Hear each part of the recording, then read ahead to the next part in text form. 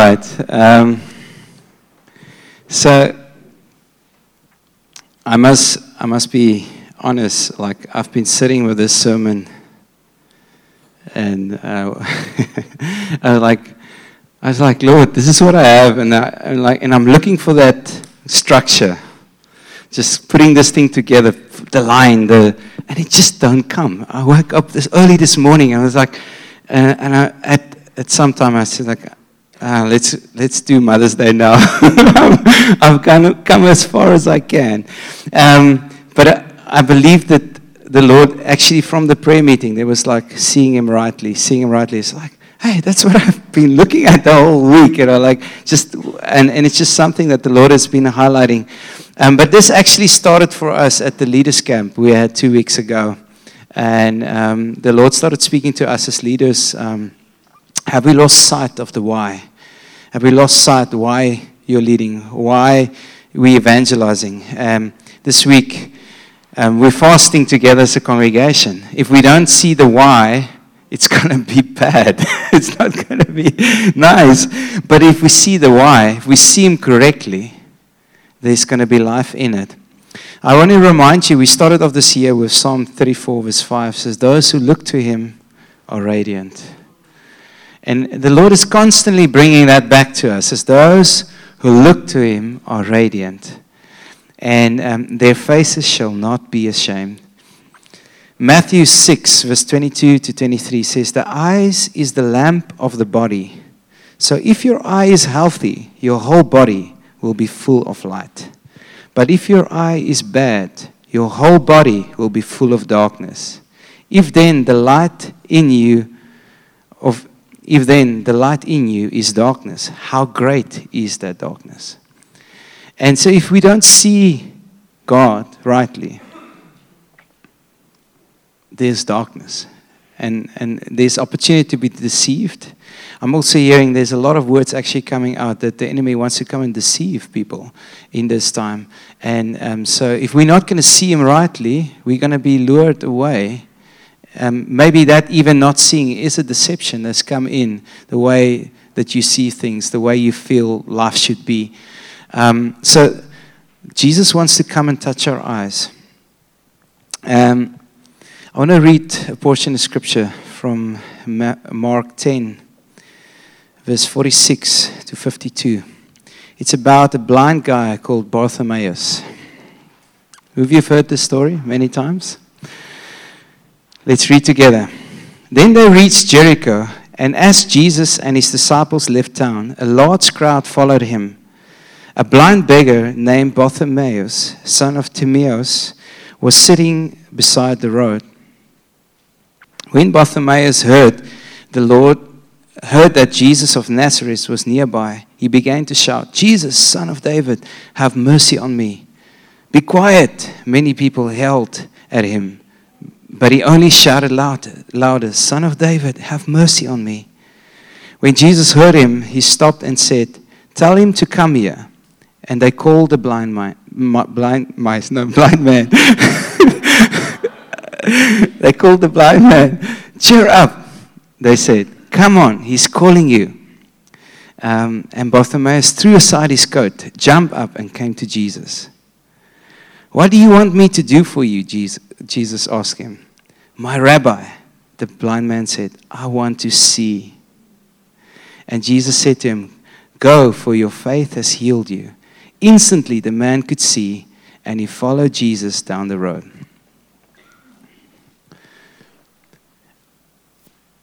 So Jesus is leaving town. He's not looking for some blind man to heal him. He's actually having a bunch of people walking behind him. He's not in a healing crusade. He's in leaving town mode. And this blind guy, Bartimaeus, hears that Jesus is nearby. Thank God he couldn't see at that moment. Because he heard Jesus, he didn't see that he's leaving town. He was like, Jesus is nearby. Let me shout, Jesus, Son of David, have mercy on me. So he shouts out. You heard Jesus, the one that he's been hearing the rumors about, the one that is healing, the one that is that's going about and just doing miracles. He's here. Jesus is here. And he shouts out, Jesus, Son of David, have mercy on me. And everyone, they tell, no, don't shout now. Quiet. And he says, nah, Jesus, Son of David. And he yelled louder. He said, Jesus, Son of David, have mercy on me. And all this commotion got Jesus' attention. So he says, okay, call him. So they call this blind man. And what happens next is he throws off his coat. He jumps up and he runs to Jesus. I don't know how he got there, but he got there. And he comes to Jesus, and Jesus asks him this question. He says, what do you want me to do for you? And he says, my rabbi, I want to see.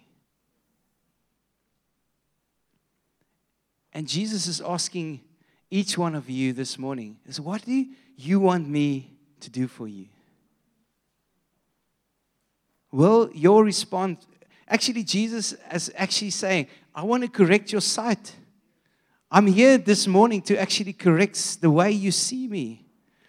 And will you actually ask him? Because if we respond like this blind man, I mean, he threw off, obviously, this cloak that identified him as a blind beggar. He threw off what was identifying, and he ran to Jesus, and Jesus touched him. He said, your faith has healed you. And I was just thinking of this response, and I believe the Lord actually wants to come and do that. And I want to take you to another story, also in the Gospels, in John 4, of a lady at the well. I love this story because this lady she's got a reputation. Who of you have read John 4 before? When I still did worship training, that was one of my favorite chapters to read from, to like worship leading, and like, you will not worship on this mount anymore, but you will worship in spirit and in truth. Our Father is seeking such people to worship it. That was something I taught a lot. But recently, the Lord has just been shifting my focus, even in the Scripture, on just what He wants to come and do. And if we see Him rightly, we'll actually respond like this lady in this story. So this lady, she's got a reputation. Obviously, she's not coming to get water when the rest of the ladies coming to town or to the well. She finds Jesus at the well. Everything that happens in this story is out of place. She's not there in the time that all the other ladies is there. She's talking to a man which wasn't actually allowed or was common. And then she's a Samaritan. And the Jews and Samaritans, so everything was like, it was not the ideal kind of situation. And Jesus sits there, and she comes and carrying her jars, and he says, can I have a drink of water? Let me get to the Bible here. So this happens in verse 7. So Jesus said to and she responds, she says, how is it that you, a Jew, ask me for a drink from me, a woman of Samaria? Now she knows this is what happening is not really something that should happen. And then Jesus answered her, and I think this is the verse that the Lord wants to come and highlight for us. If you knew the gift of God and who it is that is saying to you, give me a drink, you would have asked him, and he would have given you living water. If you knew who was sitting in front of you, you would ask him.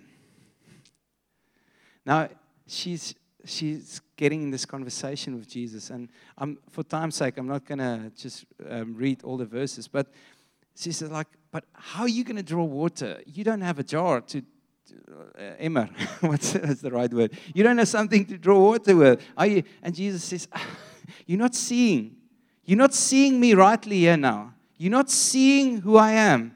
If you see me rightly, you will ask a better question. If you see me rightly, you will ask a different question. Let's say not better question, a different question. It's like you should actually ask me for living water. Living water. And Jesus is speaking here about eternity. He's speaking here about salvation. He's speaking about, if you ask me, and this water that you can drink, you will not get thirsty. Now her mind is like, how can you drink water that you won't get thirsty from again? She's like, that doesn't make sense. So she's not seeing. And Jesus is really figuring out she's not seeing. So at a point, she gets to this point where she said in verse 15, Sir, give me this water so that I will not be thirsty or have to come here and draw water again. Yet she's not seeing. So Jesus, okay, you've asked me. Let me give you the water. And then he says, go call your husband. What is he doing? He's showing her her position of where she is. Why? Because actually she had a reputation. And her response, you get this in verse, her response is this one line. Before that, she chatters a lot, like water, jars. She speaks a lot. She's quite clever in the way she's communicating. But when he asks her, go call your husband, she says this one thing. I have no husband. No, she doesn't say much. She just says, I have no husband. And Jesus says, yes, you are right. You have no husband. You had 5. And the one that you're with right now is not your husband. And so Jesus shows her, he exposes her sin. He exposes where she is at. And you know what's the miracle of the story? She doesn't feel condemned through his words. It's not like that even she feels like, I can imagine back in town, she is condemned by everyone. I mean, that's why she's coming on a time where everybody's not there. So there's rejection, there's condemnation. But somehow Jesus speaking to her where she is at doesn't leave her condemned. If we read one chapter earlier, Nicodemus, Jesus has not come to condemn the world, but he's come to save. Now he's having this conversation with her.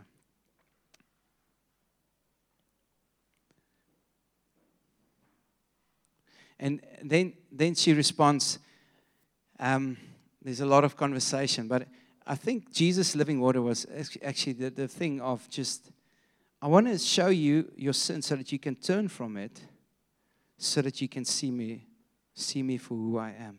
Now we have this favorite part of my mind where she's like, okay,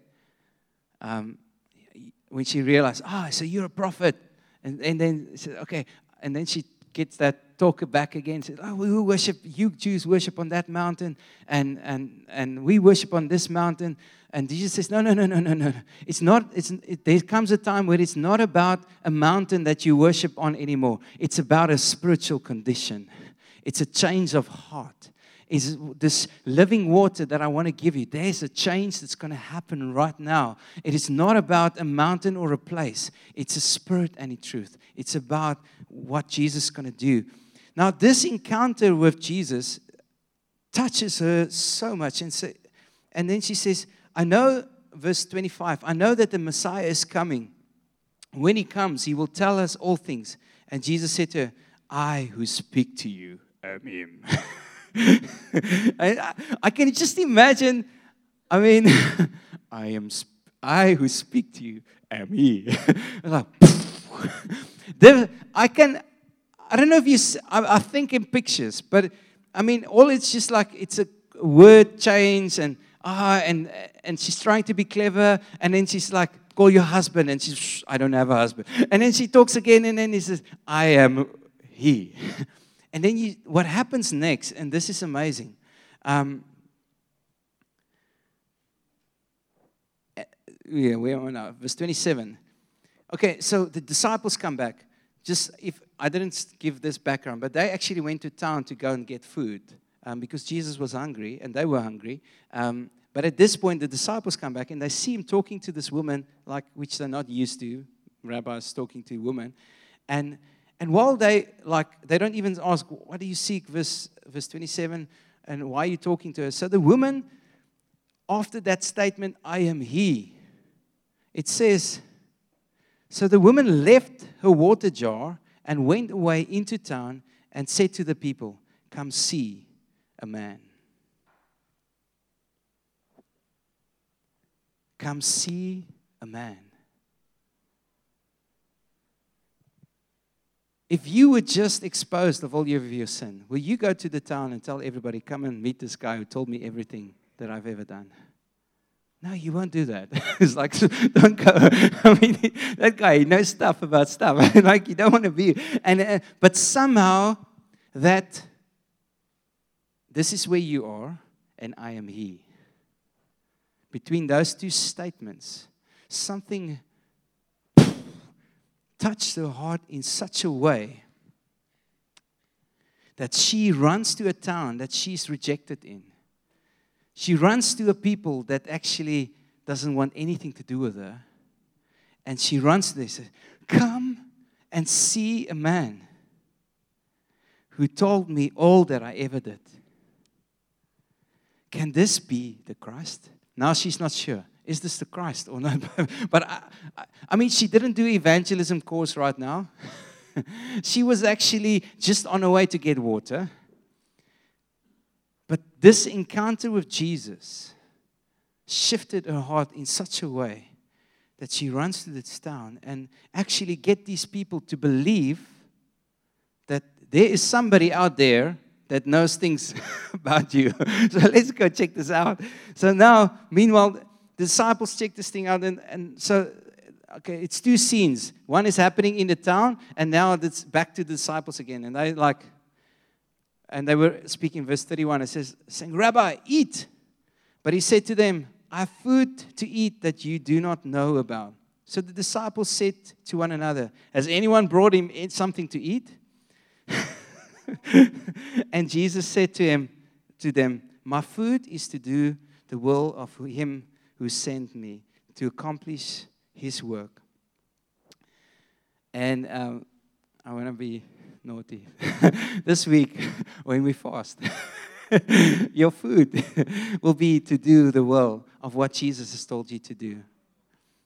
You want to have that meal. You want to have that coffee. You want to have like that food. But your food is to do the will of the Father. But that's not the thing I want to highlight right here. And then Jesus said, verse 35, do you not say there are yet 4 months, then comes the harvest? This is how you see. Do you not say that there's still time? I'm saying something. Look, I tell you. Now, his disciples are standing there. They're talking about food, Jesus that's not eating. And now he's telling them, look, I tell you, lift up your eyes. And when they lift their eyes, they saw from a town of Samaritans a bunch of guys walking towards Jesus. They saw a group of people approaching Jesus. And he says this,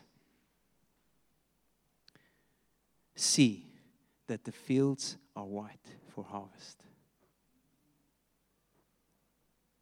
Isn't that so real? It's like you're talking about Jesus. Who's this woman? And he says, look, my food is to do the will of the Father. What's my will? See, here they come. This is why I'm here right now. Why did they come? Reinhard Bonnke came to town. No. The most unlikely customer, the most unlikely person to be somebody, didn't do evangelism. She went and she told just about a man that she saw. And do you see why it's so important for us to see him rightly? Because if we call people to see him, what will they see? Will they see a different Jesus, or will they see him, which we have seen? I'm almost closing. That was for me the moment. Come, see this man. They come down, coming to meet Jesus. Disciples lift their eyes. They see this harvest coming. And I believe that the reason why we're having this fast even in this week is that the Lord wants us to actually see Him rightly, because then we will ask rightly. And He's saying there's a harvest. And if we're going to this fast and actually making it about ourselves, we're going to miss it. And then I just want to finish off verse 39. Many Samaritans from the town believed in Him because of the woman's testimony. He told me all that I ever did. So when the Samaritans came to Him, they asked Him to stay with them, and He stayed 2 days. And many more believed because of the word. And then they said to the woman, it's no longer because of what you have said that we believe.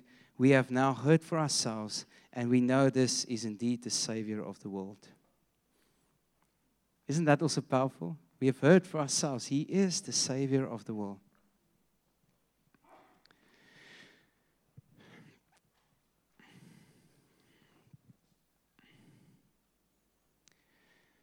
So, we started off with blind Bartimaeus, who was blind. And he could not see. Could you agree with me that there are areas in your life where you might be blind? Do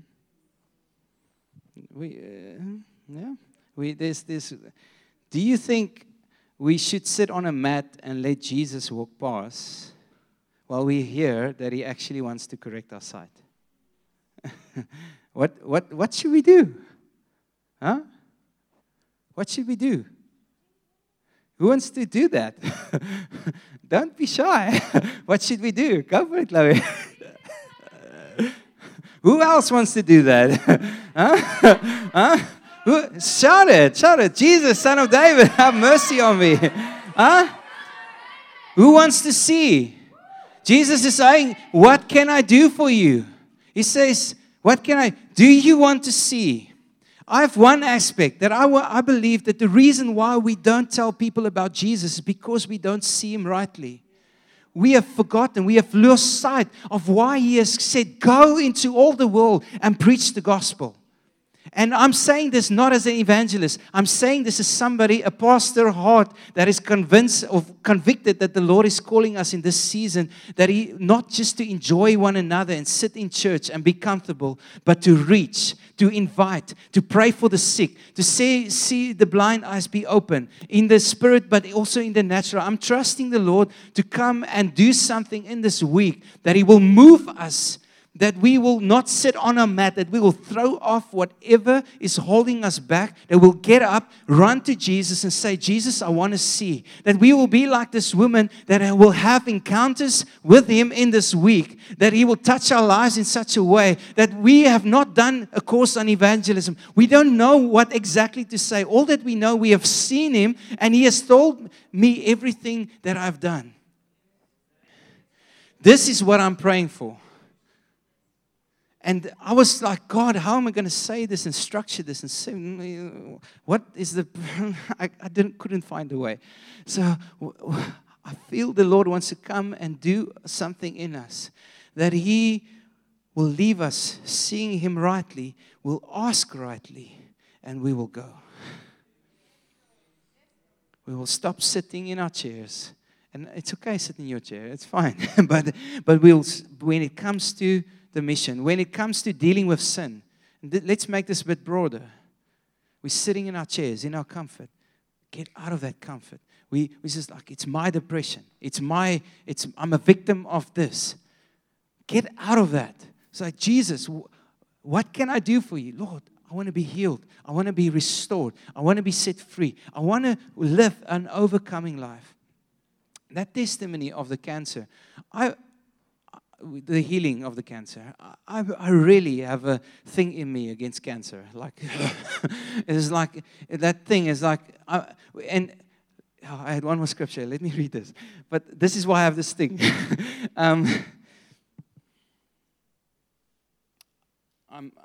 I did say I'm going to finish. I'm going to finish now. But this is the thing. And this, Matthew 9, verse 35 is to 38. 9 verse 35 to 38. Then Jesus went through all the towns and the villages, teaching in their synagogues, proclaiming the good news of the kingdom, and healing every disease and sickness. When he saw the crowds, now he's seeing the crowds, he had compassion on them because they were harassed and helpless. I'm seeing sometimes people are being harassed and helpless. The enemy comes and he harasses and he leaves people helpless. And that, I don't know about you, but that, I'm not okay with that.